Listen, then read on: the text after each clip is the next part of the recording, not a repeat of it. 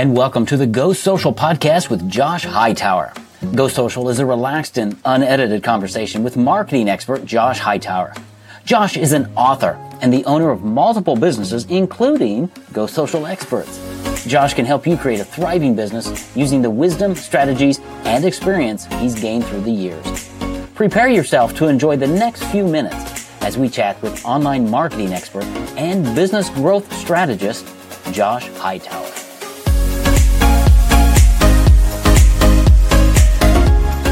Well, Josh, welcome back to your, really weekly podcast, right? We try to, right. So welcome back. Yeah, thanks, Michael. You're welcome. And I threw that word weekly in there because we're going to talk about kind of a hot topic that has something to do with timing and frequency. And it's not around podcast episodes, even though some people launch one a day and some people do one a week and some people do one a month, but we're talking more about the frequency of communication around email. And I'm a big email marketer. So are you. Lots of people are, but there's this debate of, how much is too much? Is daily too much? Is once a week enough? Is once a month? What do you have to share with us? Because email's a great way to stay in touch and build relationships. But what can you tell us about frequency of marketing? Yeah, it's a great question. And it really complements our last episode talking about retargeting because it's a nice complement. The obvious frequency of communication is email, and that's our direct channel with our audience. And that's super important. We've talked about on previous episodes of the importance of you building your own list and getting them off of social media and owning their email so you can control the media that you're communicating with your audience. So you listed a couple of great examples. You have a podcast. That's a frequency of communication. How often are you doing a podcast? We do ours weekly, but that complements the blog posts that we do also weekly. So a podcast Tuesday, Thursday is the blog post, or vice versa. It doesn't matter, whatever the frequency is. You also didn't have your ads and your retargeting staying right in front of your audience. But then kind of the underlying foundation, I think, is email. Yeah. That bypasses and circumvents the rest of it because it's a direct to you, and I'm able to speak directly to you as a prospect or a customer and help solve whatever you're struggling with. So the difficult thing is there's no one right answer. I think if we all had the hey, Michael, you should email once a day, and that's the de facto, here's the rule, that would be a lot easier for the rest of us. But the difficulty thing is there's not one right answer. It's whatever the answer is right for you. And so there's a lot of moving parts to this. Yeah, there really is. And I love what's right for you and your audience. We send a daily email, our company. We've been doing it for years. When I recommend that to my clients, I usually get no, that's too much on that. And so we have to work them through that. And I tell them, I say, you don't have to do daily. You need to be consistent. My formula, if I have any formula at all, it's consistency over time. And so it could be daily, it could be weekly, it could be 3 times a week, could be, I think, more than once a month, personally, for email, because you just need to stay in touch with it. It's like seeing people at church. I see people at church every week. I have a relationship with them. But my family, my wife, I see her like daily, right? I have a deeper relationship. So there may be different buckets in your email, different lists who receive different frequencies of email. Is that? That's a thing. Yep. Okay. Segmentation. Yep. Okay. And yep. Often you can allow the recipients to give you their preference. And, there does take a little bit of setup, but if you're letting people choose, hey, Michael, I love you, man. I don't want to hear from you daily. Weekly is enough, right? So then you allow them, and that's one of the first things I do with clients, particularly emails, is we set up an email preferences center. So it gets in front of the unsubscribe, because currently email providers give you one of two choices. You either stay on my list or you unsubscribe. There's no middle ground. But if we can get in front of them and allow the recipients to better customize how often they want to hear from you, then we're well in front of the unsubscribe, and we're able to continue to email them and stay right in front of them with that frequency of communication before they unsubscribe. Once they unsubscribe, they're essentially gone. Yeah. And it's very difficult to get them back, if at all. So that's why adding that email preferences center, just that little intermediary step, let's give you an option to better personalize that. Hey, I don't want to hear about these messages. I'll give you a good example.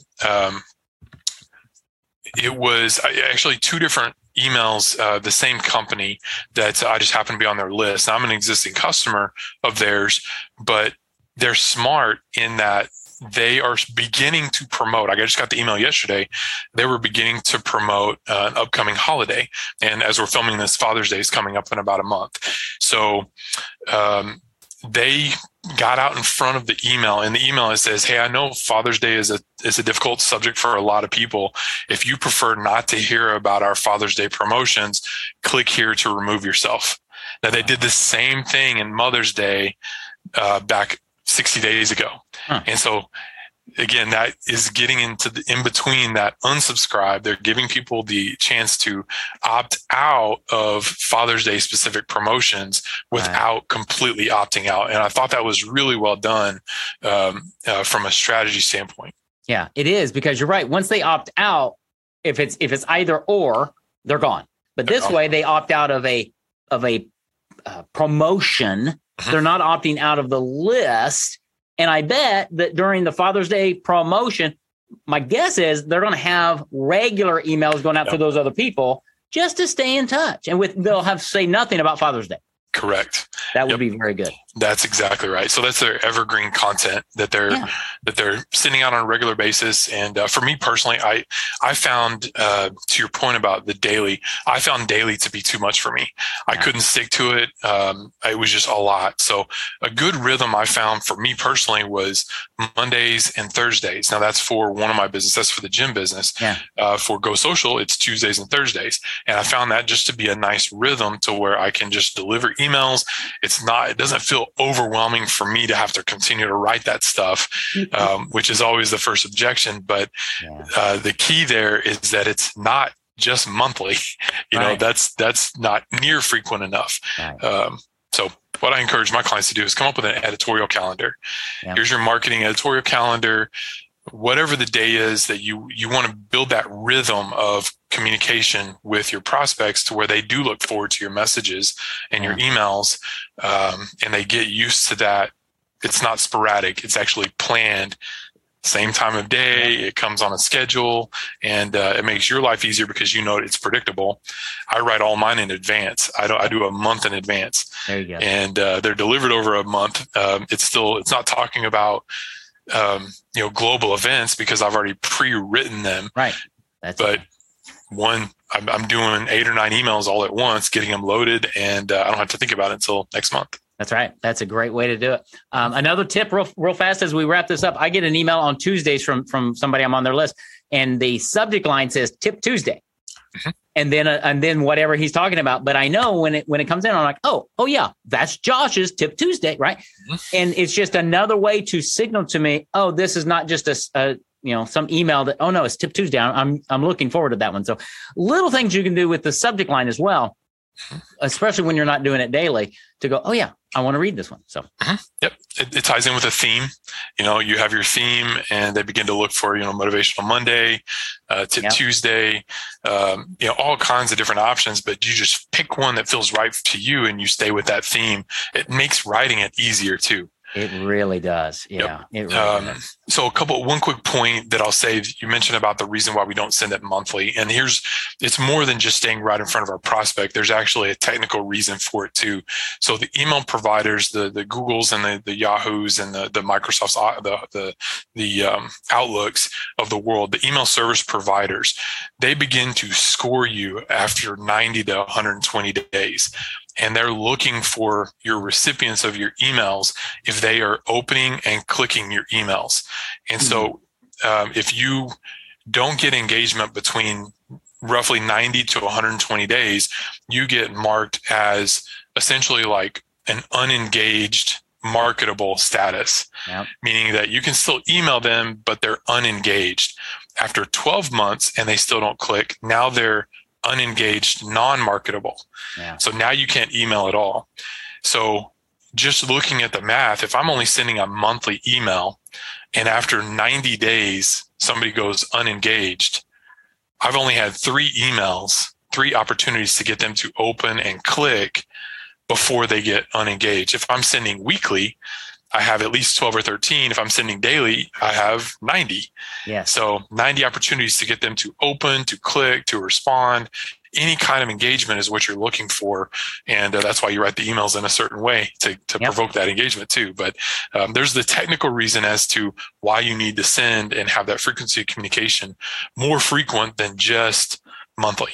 That's great. I just wrote down here that we may do a whole episode just around email deliverability about what you just said, but there's a lot more that can be discussed in why we need to do email. If you're going to do it, there's a certain way to do it. And what happens when somebody is unengaged? What can you do? I know you've got some thoughts around that. So we'll add that for maybe in the coming weeks. Sure. So sounds like a plan. Awesome. Well, that was a good topic on frequency of communication. How often should you be emailing and touching base with your audience? So if you have questions around that, go back, listen to it, look for the blog post coming out, or just reach out to Josh and his team at GoSocialExperts.com. They've got tons of information there on the website, and obviously a way that you can reach out and just begin with a conversation. All right. It's not a sales call where they're going to twist your arm.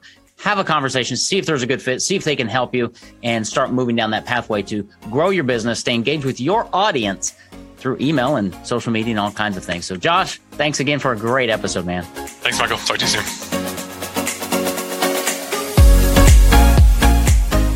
Social media marketing should be part of your overall business growth plan. Josh Hightower can help you leverage the power of online marketing without wasting your time or money on hit or miss tactics. Learn more about how Josh and his team can help you by reaching out to them at GoSocialExperts.com. Be sure to subscribe to this podcast so each new episode will be sent to you automatically when it's released. Thanks for listening to the Go Social Podcast with Josh Hightower.